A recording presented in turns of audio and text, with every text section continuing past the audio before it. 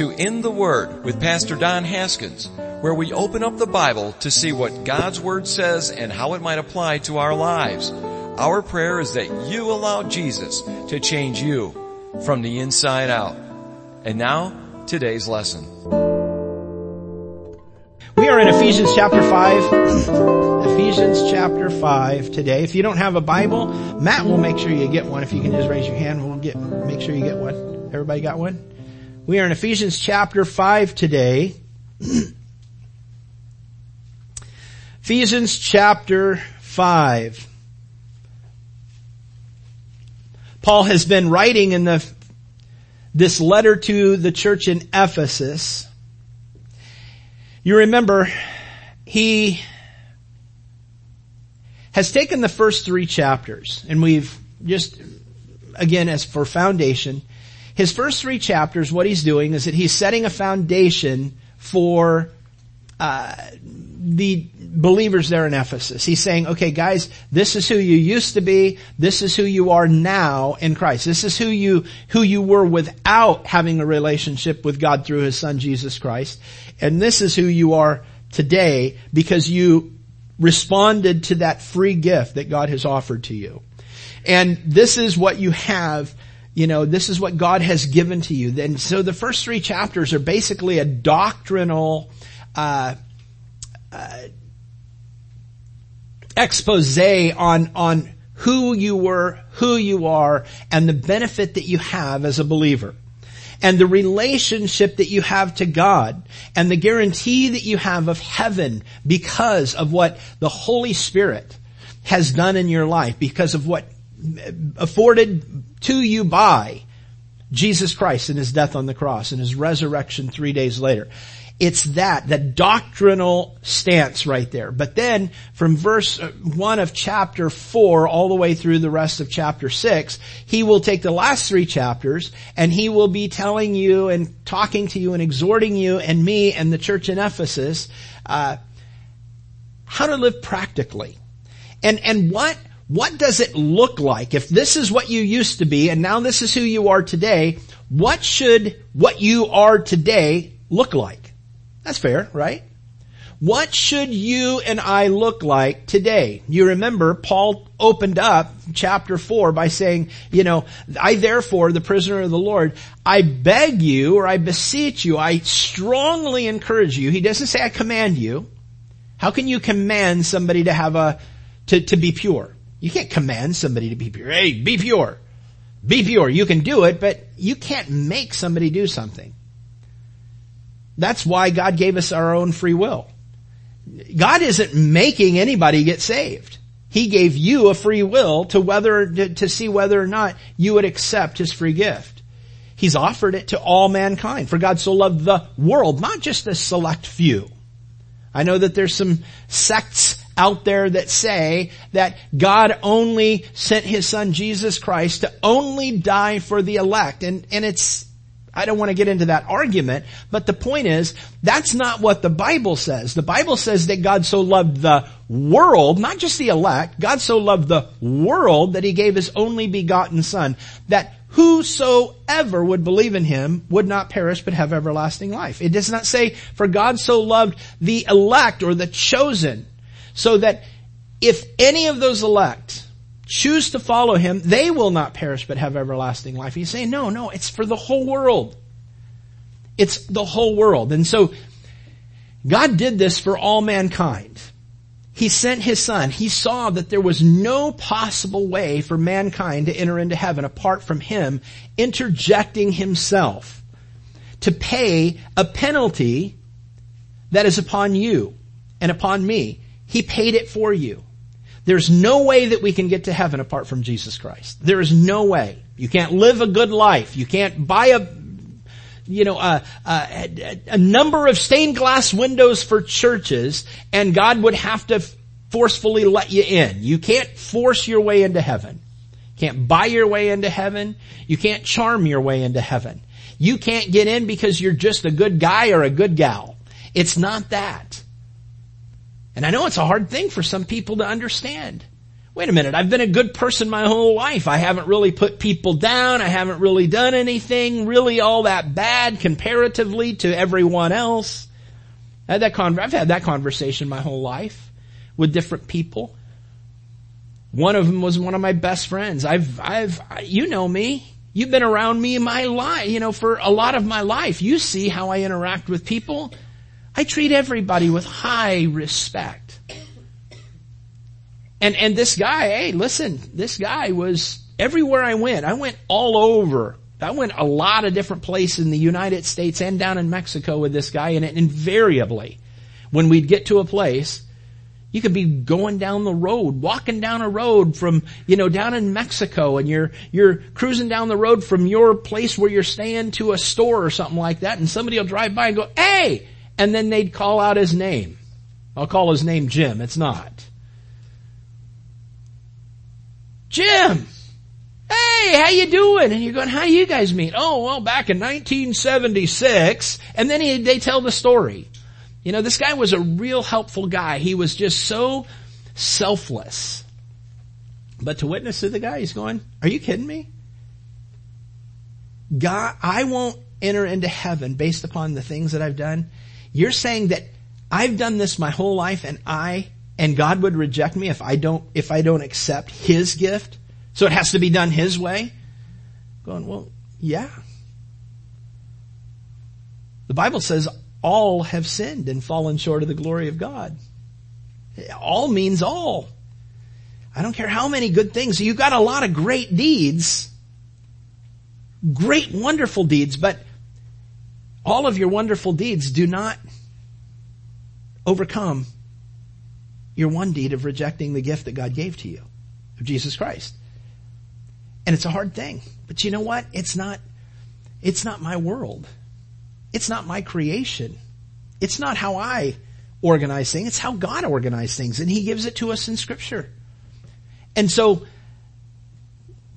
is God a narcissist? No, God's not a narcissist. He just knows that you've got to do it this way. There is only one way. How cruel for God to give us 8 ways. Right now, you can go to any number of churches and they're going to tell you thousands of ways. But Jesus says, I am the way, the truth, and the life. No one comes to the Father except through me. So it's only through Jesus. Jesus says, I'm the way. Today we've got Super Bowl coming up. You imagine going up to Atlanta? Is that the Mercedes Dome or something like that? Go up to Atlanta today. Take your airline ticket.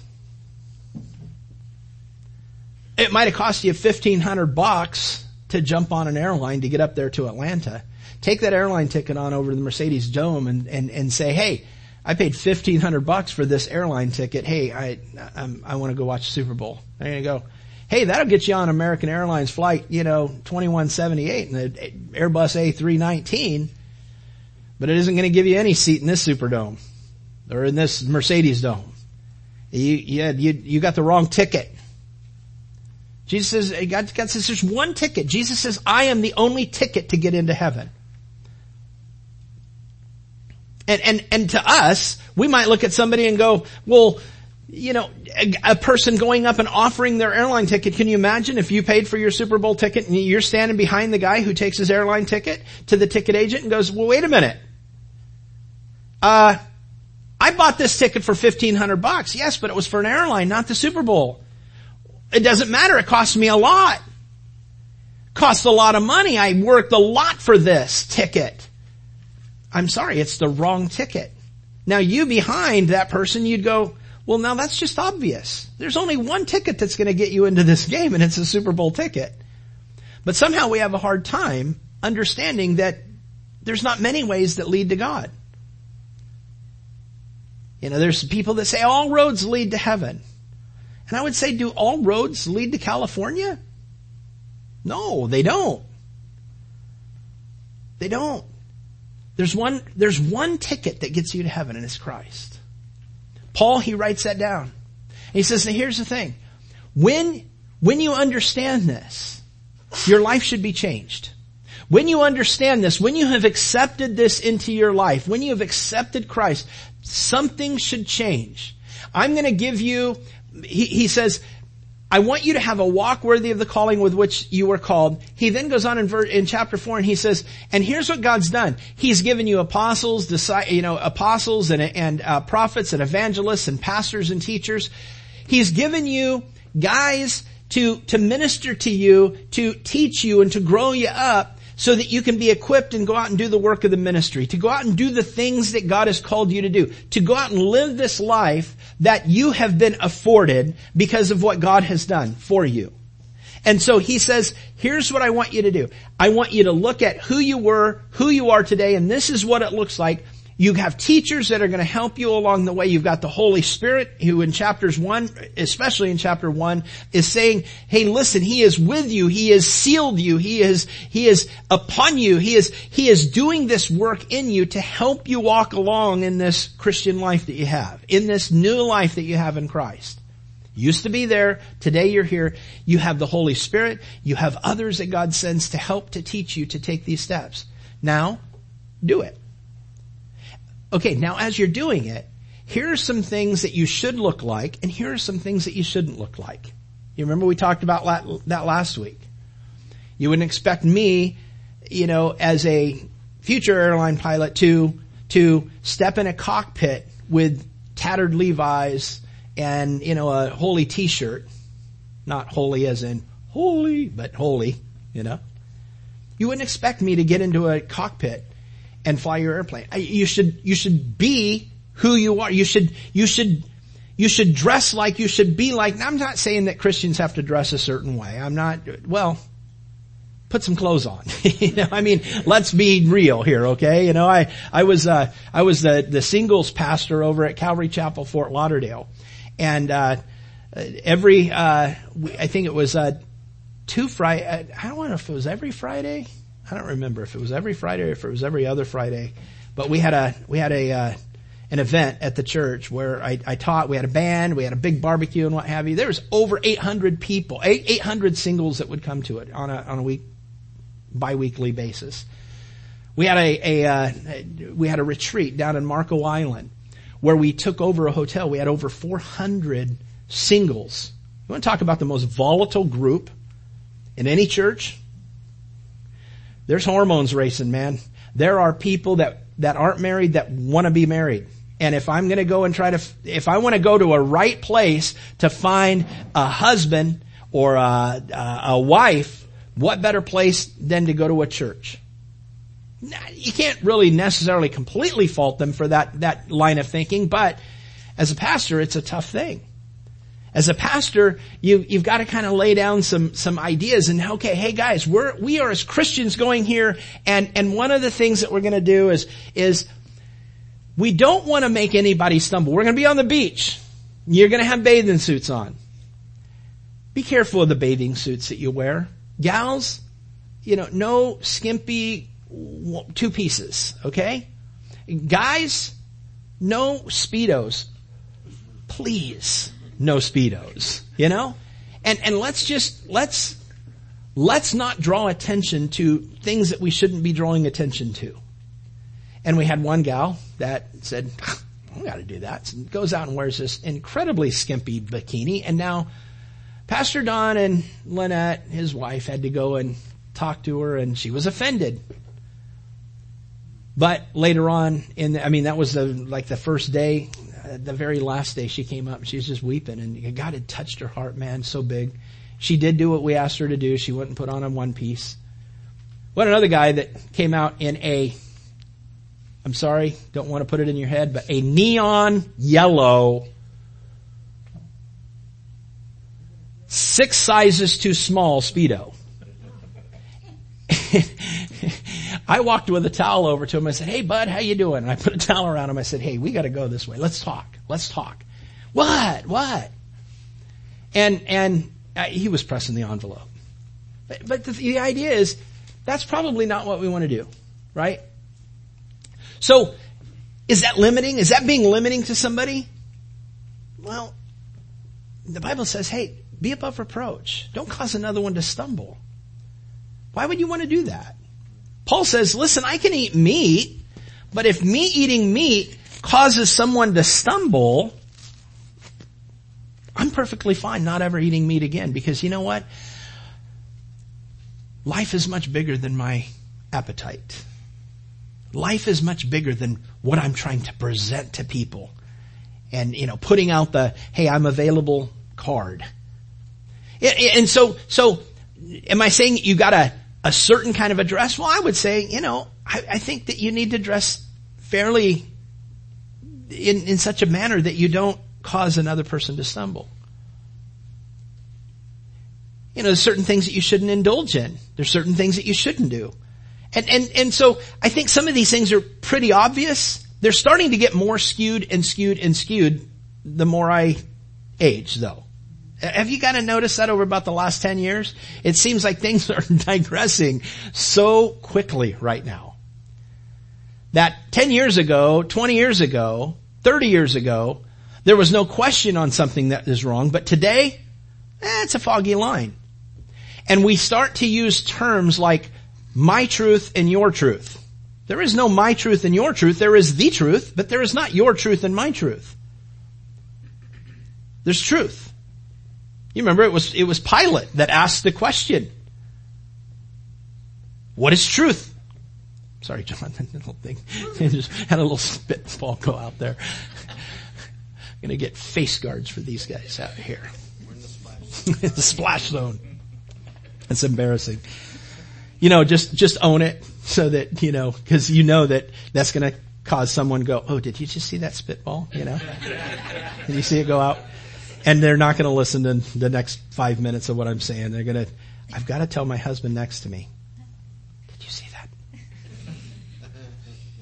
So there's something that we should look apart. We should talk apart. Our character, our attitudes, our outlook, our life should be different. I'm talking basic 101 Christianity. Something should change in our life. You know what repentance means, right? What does repentance mean? Repentance means what? Someone, give me, turn around. I'm going this direction. Repentance means this is the wrong direction. I'm going to make a 180 and I'm going to go the opposite way. Well, if that's the direction of your walk, and you repent and you turn around, you're going in a different direction. If this is the way of your talk that you used to, then maybe you need to change your direction. But maybe you had a clean mouth and maybe you didn't have problems and what have you with your maybe lying or gossiping or anything like that. But here's the thing. If you did, stop it. That's not becoming of a Christian. That's not what a Christian should look like. And you go, well, what should we look like? That's what Paul's going to talk about right here. That's what Paul's going to talk. He says in chapter 5 verse 1, therefore be followers of God as dear children. Now that word follower, if you are an underliner, and I would highly encourage you to write in your Bible. It's not sacrilegious to write in your Bible. It really isn't. In fact, I highly encourage it, because as you write little notes in there, when you go back and you look at a passage 10 years down the road and you've underlined and circled, you're going to see something here. I've got it right here. I've got like this word that I'm going to share with you right now. I have it circled and I have a little line up. I put literally with a line, and then I have imitator. The Greek word is mimetes, where, what does that kind of sound like? Mimic. That's exactly right. There's so many words in the Greek that give you a clue on what is being spoken of in that word. Mimetes, mimic, imitate. Paul says, therefore, mimic God as dear children. I don't have anybody to look at. And you say, God? That's a hard thing to look at, because I've never seen God. God is, in fact, the Bible says that no man can see God and live, And so therefore, how can you ever expect me to ever see God? Well, Jesus was God in human flesh. In the beginning was the Word, and the Word, what we know that, right? John chapter 1.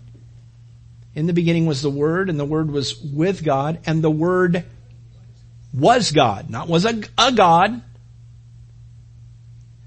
In the beginning was the Word, and the Word was with God, and the Word was God. He was in the beginning with God. And then we move on up into verse 14 of the same verse, of the same chapter, speaking on the same topic. It says, and the Word, what? Became flesh and dwelt among us. And we beheld His glory as of the only begotten of the Father, full of grace and truth. Who can the Word be? It's none other than Jesus. So we have now Jesus as someone we can mimic. We have Him as human flesh, God in human flesh, living amongst us. Now here's what we do. Let's follow after Him. You know, there's a bracelet that was a real big, bracelet and necklace and all of that. I don't want to go over and spend time over here looking, but remember the big craze of the WWJD? What would Judas do? No, it wasn't Judas. It was, hey, listen, a lot of people live by that. What would Judas do? And they live that way. But here's the thing. What would Jesus do? What would Jesus do? And you think that some guy, coined that phrase? No, it's a guy by the name of, Sheldon. Not Calvin. Sheldon. Who? Yeah, Sheldon. Charles Sheldon. Charles Sheldon. I got a book over here. It's called In His Steps.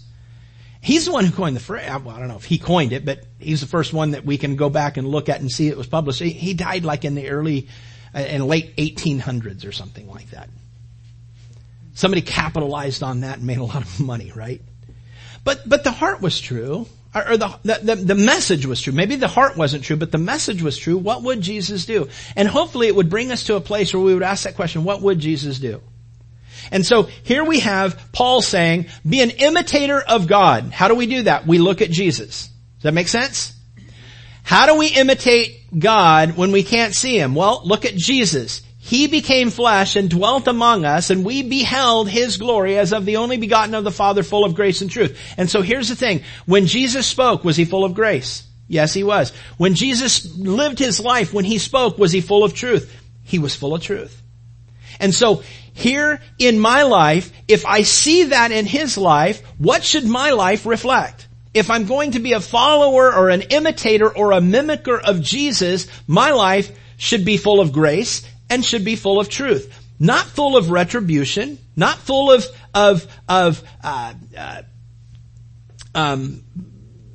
retribution, I have another word in my head, but not a vengeance. There's the word. Couldn't think of that. I had to kick out a flow in my head to get that word back, Here's the thing. We look at life now, not through us, but through Christ. Paul will go on and he'll say this in Galatians. When he writes to the Galatians, he's going to say, the easiest way that I have found out how to do this, you want to know how to live this Christian life? You want to know how to live this life? It's stop thinking about you. Stop thinking about you. It's not about the man in the mirror. It's not about the woman in the mirror. It's not about who you are. It's about Jesus. That's what it is. That's why Paul says, I have been what? Crucified with Christ. It's no longer I who live, but it's Christ who lives in me. And so Paul's saying, in order to imitate God, I'm going to imitate Christ. In order to imitate Christ, I have to have less of me and more of Him. In fact, I need to have none of me and all of Him. Does that make sense? And so he says, this is how I do it. Now here's what's really cool. Look at this. You can turn left with me to 1 Corinthians. You don't have to, but you can jot it down and look it up later. But 1 Corinthians chapter 4, verse 16. Verse 16. Here's what Paul says. Here's exactly what Paul says. He's talking to the Corinthians. He's writing to the Corinthian believers, the church, those who have a relationship with Christ. And he says, I urge you, mimetes me, imitate me. Exact same word he uses in the book of Ephesians chapter 5 verse 1. Same word. You can look in 1 Corinthians chapter 11 verse 1. Paul says this, just so that he makes it clear that he's not elevating himself above any other person, that he's not elevating himself above God. He's not saying, hey, here's the thing. I am perfect. I have got all of this stuff down. I'm there, man. You follow me because I, Paul, am perfect. That's not what he's saying. He says, imitate me. I urge you, do what I'm doing. And we can and if you were to go on and continue to read in chapter 4, you're going to understand that Paul's not going to say, hey, follow me in my sin. No, he's not going to say, follow me in my sin. He has a drive. He has a heart. He has a purpose. He has a passion to follow after someone else. Here it is in chapter 11, verse 1. Same book, same letter to the same Corinthian church. He says, let me make this clear. Imitate me, mimetes me, mimic me, just as I also mimetes Christ. Just as I mimic Christ. And so what Paul's saying is, it's not in me. Don't look at me. I've been crucified. Don't look at Paul the flesh. Look at Paul desiring to live after Christ. And if you look at that part of my life, imitate it. Because here's the thing. I do not count myself. I don't count the sufferings that I'm going through in life to even be worthy to be compared to the glory that's going to be revealed in me in the day when I'm face to face with Christ. Face to face with Christ. I know that in me, oh man, Paul, he talks, and we know the struggle, the Romans 7 struggle, don't we? I mean, we've all had it. Maybe you're going through it right now. You're a Christian, you're struggling in your Christian life. You're frustrated. You're kind of getting burnt out because you continue to see yourself fail over and over and over. Well, know this, Paul had the same heart. Paul had the same problem. I've had the same problem. Most Christians that have been any kind of a Christian for any amount of time have had this problem. Paul says, can I just be honest with you?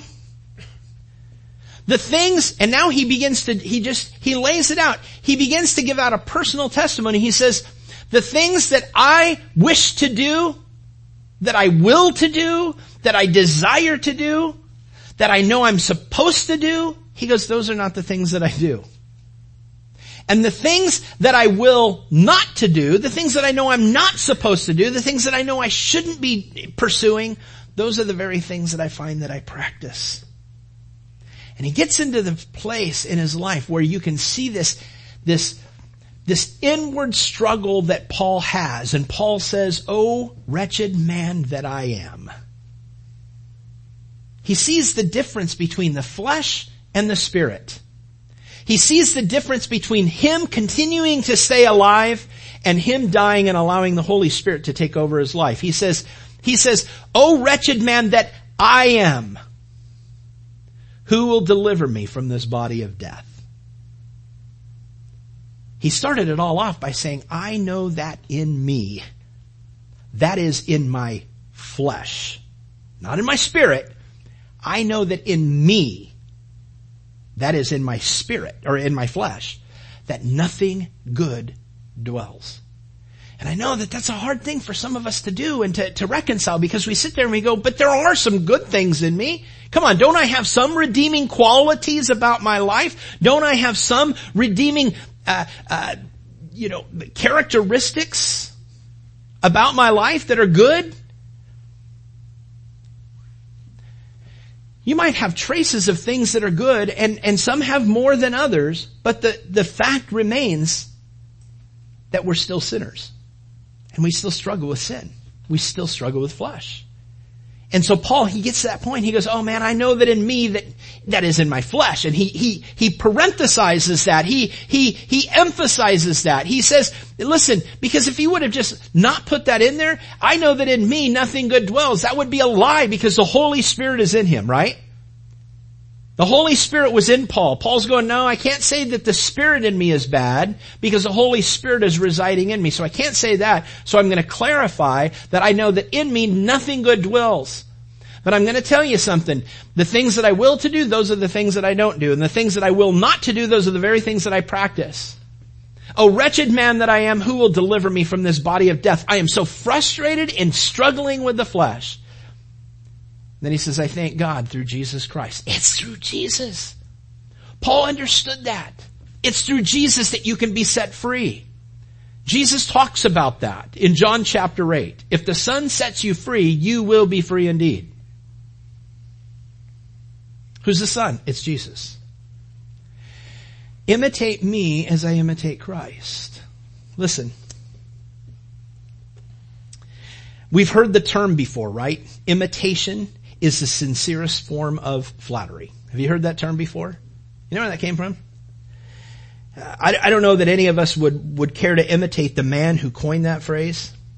He's an English cleric that got kicked out of the church after 16 years.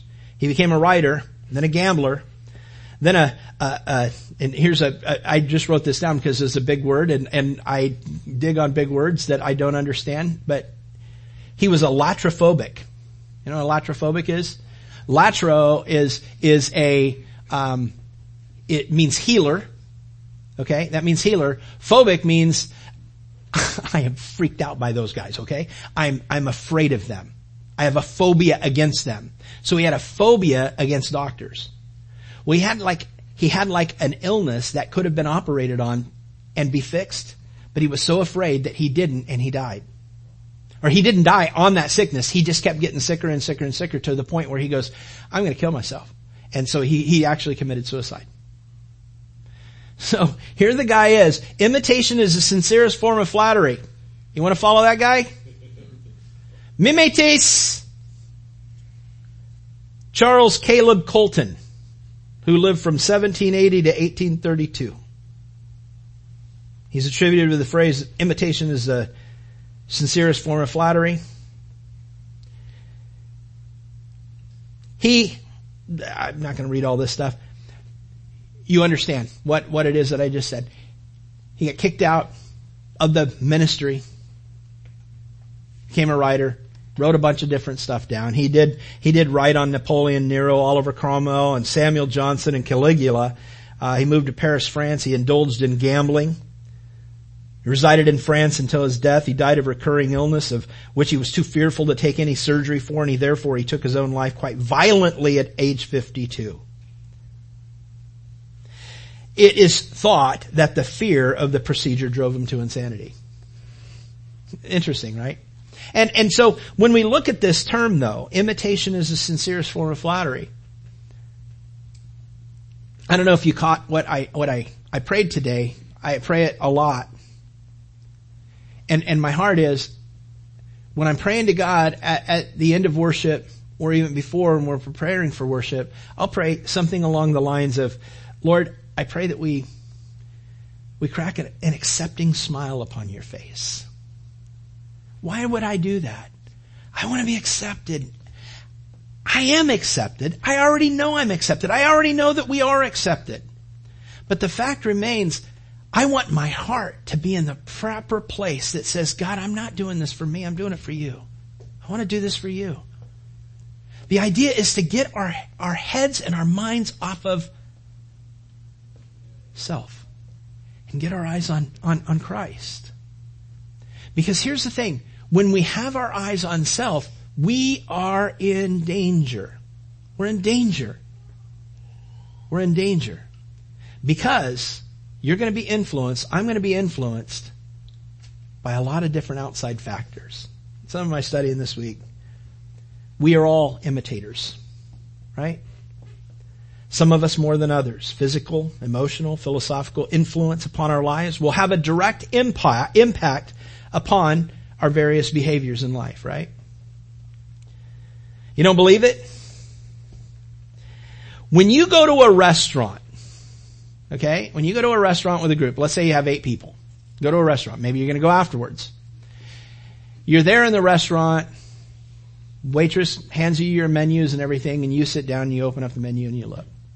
And you see, man, I look at that buffalo chicken sandwich with the fries with some ranch dressing on the side. Not that I would ever order that, but I look at that in the menu and it's there in all of its glory, you know. It never looks like what it's supposed to, but, you know, not when it comes, you know. It's always smaller and, you know, you gotta kind of look for the chicken and what have you. But on the menu, you look at that and go, oh, I want that. That's what I want. And you're thinking to yourself, oh man, that's gonna taste really good. But you happen to be, out of the 8 people in the group, you happen to be, you know, number 4 on the order list. But number 3, the person sitting next to you, looks at the menu and goes, hey, I'm going to have the chicken buffalo chicken sandwich with fries, and why don't you give me some ranch dressing on the side? What do? I don't know about you, but I know me. Oh man, he just ordered my meal. What else do I want?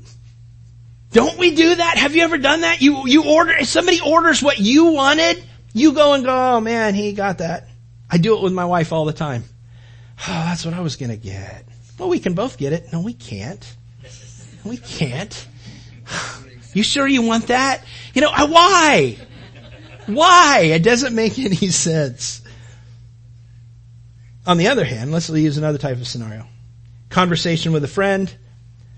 Bill mocks that when anyone passes the lawyer's bar exam, Bill says to his friend, you know, one of the first things that I see all my lawyer friends do, all these lawyers that you see coming out and passing the bar exam, you know, the first thing they do is they go out and purchase a BMW in order to identify as having made it as a lawyer. To which his friend says, Bill, aren't you a lawyer? Yeah. Don't you drive a BMW? Well, yeah, but it's not the same for me because I drive a gray BMW. All of the newbies, they buy dark ones, okay? They're black or blue. I've got a gray one. It doesn't apply to me. Was he influenced? You know, there's a status that, attorney, BMW. I'm not saying it's straight across the board, but let's look at another thing. Politically. Oh man, you had to touch this, didn't you, Pastor Don? Derek, be careful. You're going to lose half your congregation. Maybe all of it. Politically, this is happening at an alarming pace right now in our country. You're going to probably find that you will argue talking points with others based upon which party you align yourself with. Is that a pretty fair statement? Today, if you're a Republican, you might find yourself arguing against the development of any dependence upon clean energy because Al Gore says clean energy is good. And I don't want to be aligned with the Democrats on that. No way. As a Republican, he might say. Whereas if you're a Democrat, you might find yourself ad nauseum where you have it all over everything. You're arguing against building a border wall because it's something that the Republicans are pushing for. When in all actuality, both parties at one time sought for what they're now arguing against simply, and the reason that they're arguing against it is because they don't want to identify with the other group. And so what ends up happening is that all their constituents, us, we are influenced by what the people that are the leaders are saying. So get into exercise. When you're jogging by yourself on the street, you tend to take, just tell me if this is not true. You tend to take walk breaks a bit more often when you're alone. Right? Personal confession here. Okay, I am here. However, when you see someone up ahead that maybe be taking their garbage to the curb, you begin running again. And you run and you're going, holy cow, okay, there's a bend up there. And I'm thinking, okay, from that house to that bend to where I'm out of sight, I don't know if I can make it, but I'm going to do everything I can do. And you get past the bend and you kind of are running, and you kind of look back and go, okay, there I'm out of sight. And you bend over and you about puke. You're just done. Why did you start running again? The influence was, I want to be seen as a runner. I want to be seen as not a slack. I want to be seen as whatever it is. How about parallel parking? You find that when you're alone, you don't have any problems at all? When someone else is in the car, it takes you 17 times to get in that parking spot? The influence of someone else being in the car. Now, I struggle with that myself. This is a little bit more personal thing, not unnecessarily a parallel parking, but I don't know about you, but does anybody struggle with taking exams? I'm one of those guys. I hate tests. I hate tests. The things that frighten me some of the most is taking tests. This Wednesday coming up, I don't like having an examiner around. I can fly the airplane. I know what I'm doing. But I've got to have an examiner there. And it's like if anything's going to go wrong, it's going to be when an examiner's there. I hate taking tests. I hate them. Why? Why not just do what you know? We have influence. And sometimes influence, we don't understand where it's coming from. It's why advertising is so important. And we've talked about there was an event today. What's it called? Yeah, the Super Bowl. You know, there are 3 different types of people who watch the Super Bowl every year. The first 2 types of people are those who love Tom Brady or those who hate Tom Brady. Okay? Because he's in every Super Bowl, it seems, right? You're either going to like the guy or you hate the guy. And the third type of a person, correct me if I'm wrong, I don't think you are, is the person who wants to see the new commercials. Right? It's the commercials. It's the commercials. These are the new commercials that are coming out. What happens is that tomorrow, if you turn on any of these new, these good morning news stations that come on, what are they going to be talking about? Commercials. Which was the best commercial? Which was the worst commercial? Advertising has an influence. CBS this year, you guys have probably already seen this, but CBS reportedly is charging $5.25 million for a 30-second ad spot during today's Super Bowl. $5.25 million. Why would a company spend $5.25 million for 30 seconds of your time? Huh? Big audience. Big audience? What's their purpose? Influence. Influence. Influence. I just want to end here. You and I, influence hits us in 2 different manners. The first is, who are you influenced by? Or who do you emulate or imitate? Who do you find yourself looking up to? Hopefully not idolizing, but looking up to and going, man, I want my life to measure like that. Maybe you have somebody who is kind of set the bar in your life and you go, man, maybe as a woman you look at another woman and you go, man, it seems like that woman has it all together, man. The way she handles it, the way she interacts with her husband and interacts with her kids and her house and just everything that she does. I mean, it just seems like everything. I really wouldn't like that. A guy, hey, here's a guy that's in good shape and so on and so forth. He's this or he's that. And you look at that and you go, hey, this is what he is. And look at the guy's walk. The guy's a strong Christian. The guy is bold. He's this. He's funny. He's charismatic. He's a good looking guy and he's got hair. I don't like him. Whatever, but no, you look at it and you go, man, you look at that and maybe you place a bar out there and that's where you draw whether or not you are doing it right or you're not doing it right. I saw a sad article this 2 days ago. I think it was 2 days ago. It might have been yesterday.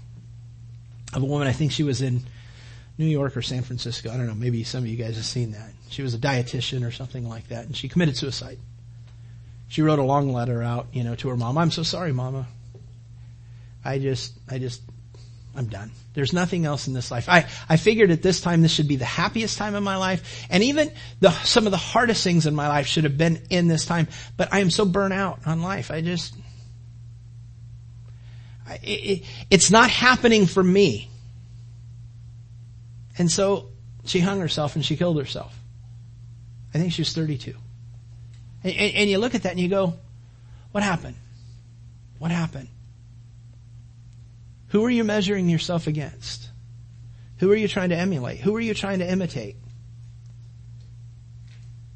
Which takes us to the next point. We have two manners of influence.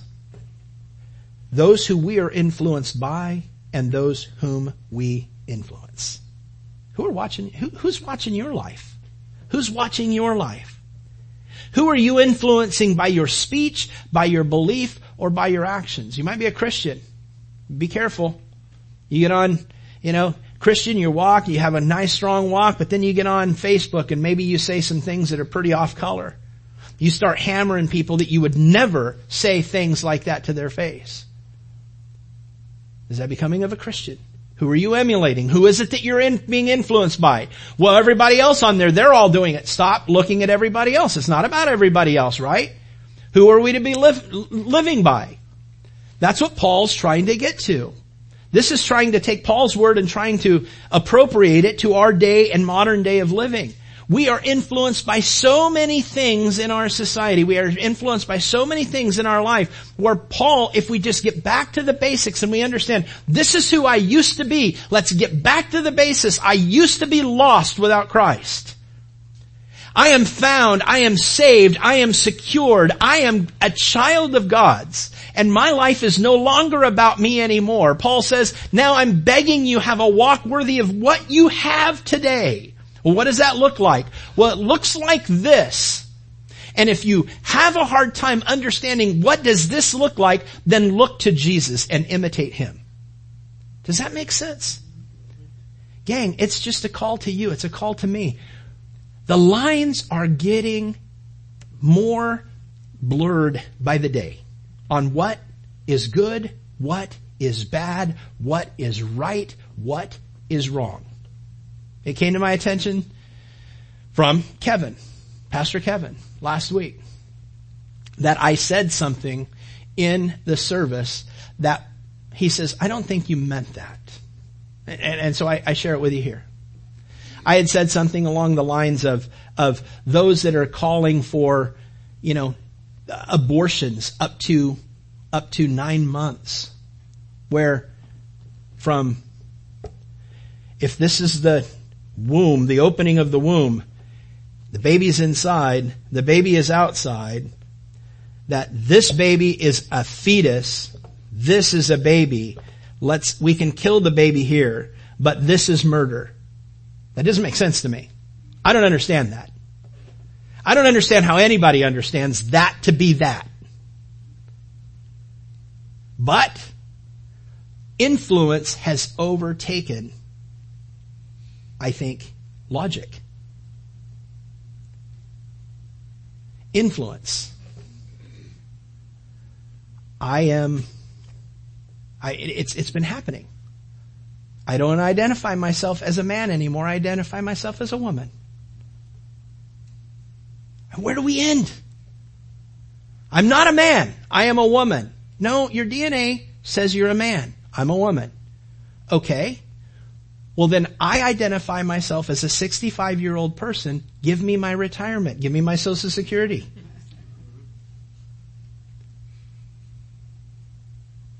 I mean, where does it end? Logic is going out the lines are so skewed and so blurred that we're afraid to say anything anymore. Yeah, you never want to use, I don't even know what to call a non-white person anymore. I don't know what to say. If I say, hey, it was my, I've got this guy, or they go, hey, what nationality is that guy? I think he might be Mexican. Oh, that's racist! Oh, you're horrible! Wait a minute. No, I didn't mean that. I really didn't mean it. I mean, he's my friend. I love him.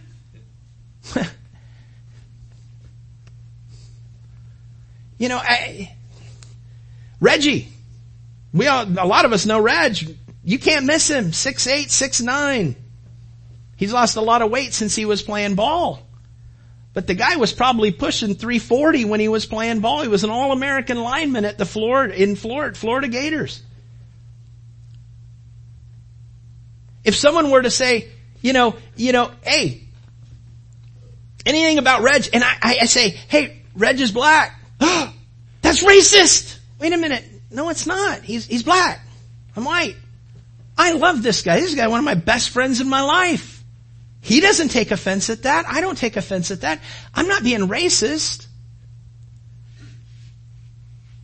At what point are we going to stop being, hey, I'm an American. You're being nationalist. Stop it. Come on.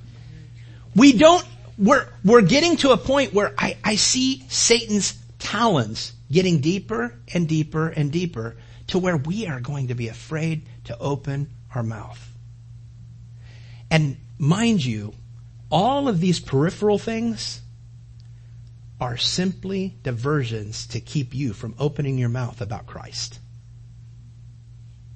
That's it. Jesus has called you and me to go. The Great Commission, go into the world to all nations, tongues, and kindred. That's racist! No, it's not. That's what Jesus said to do. Go into all nations, tongues, and kindreds. And share the gospel. Tell them good news. They don't have to go to hell. They have a Savior, they have a God that loves them so much that He gave His only begotten Son, that whoever would believe in Him wouldn't perish, but have everlasting life. Make disciples of all nations, tongues and men. Baptizing them in the name of the Father and the Son and the Holy Spirit. And lo, I am with you always, even to the end of the age. That's our call.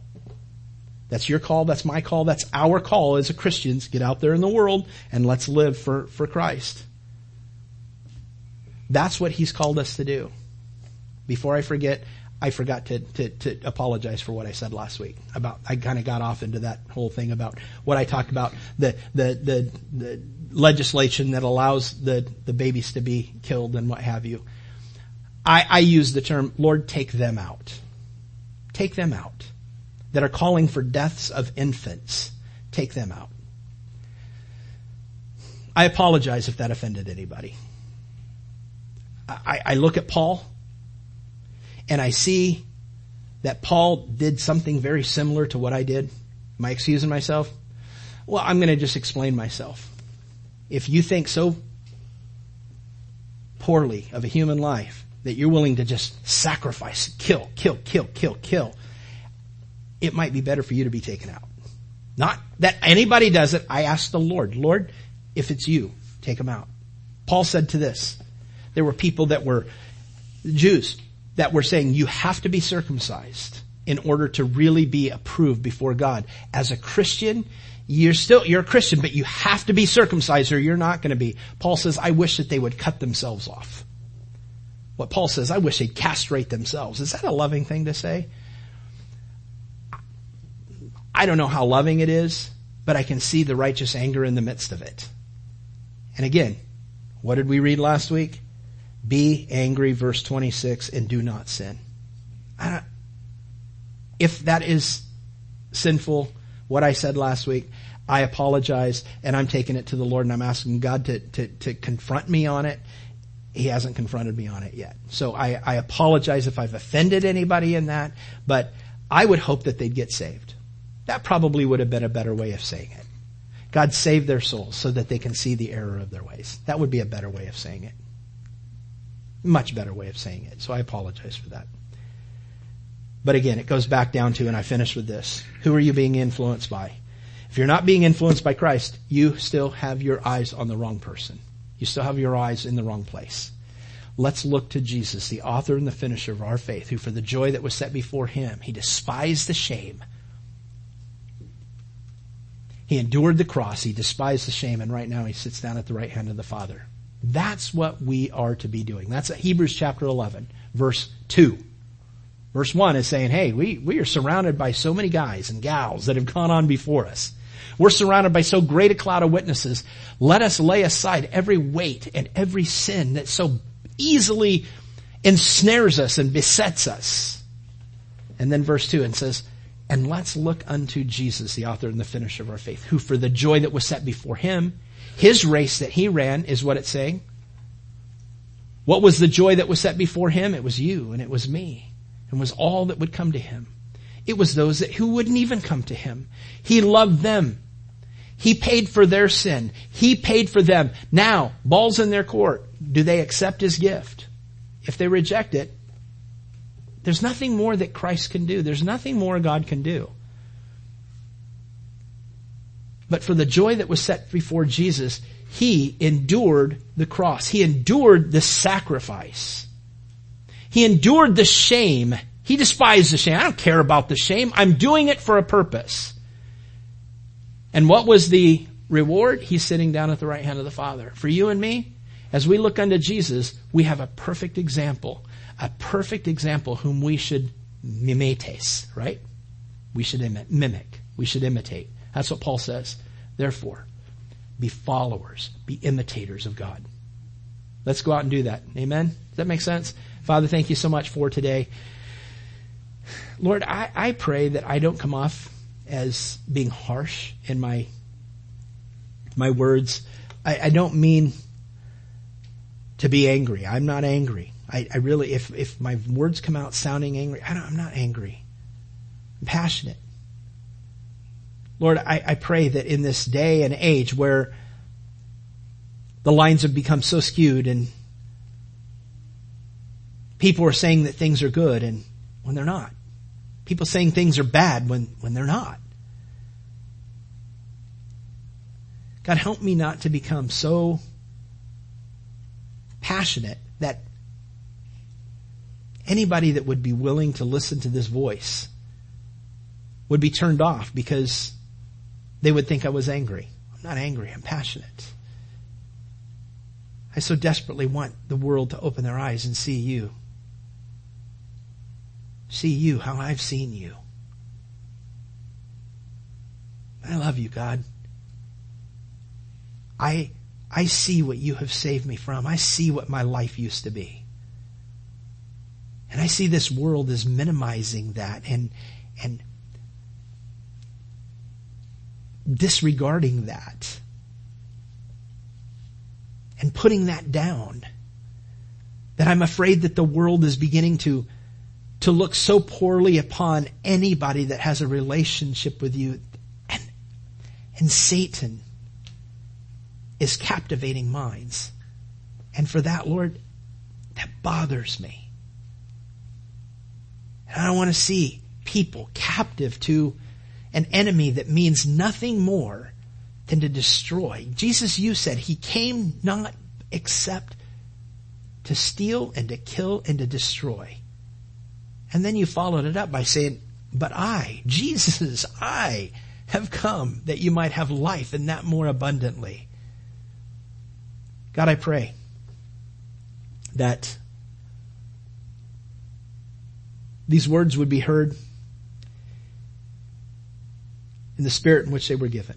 Lord, I just want to encourage and challenge my brothers and sisters to imitate you. I pray that my life would be like Paul's, where as I'm imitating you, I can confidently say, hey, you want to know how to follow after Christ? Do what I'm doing, because my life is no longer about me. It's about Christ.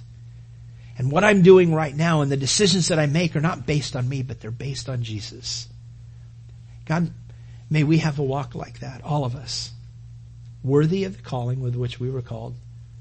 God, forgive us in how we have fallen short in many areas.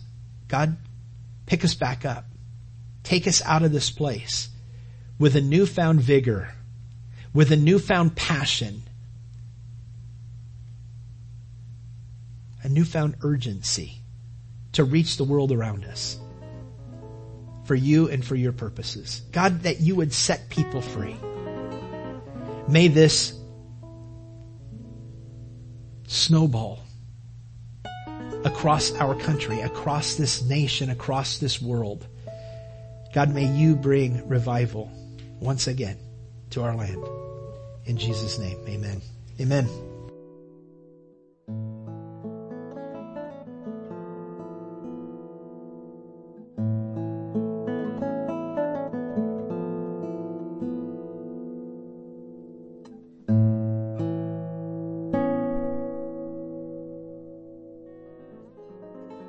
Hey, thanks for listening. So, did Jesus cause a change in you today? Or do you need prayer? We'd love to hear from you. Please contact us by visiting our website at calvarychapelcf.com or call our office at 941-926-3717. That's 941-926-3717. Again, thanks for listening to In the Word with Pastor Don.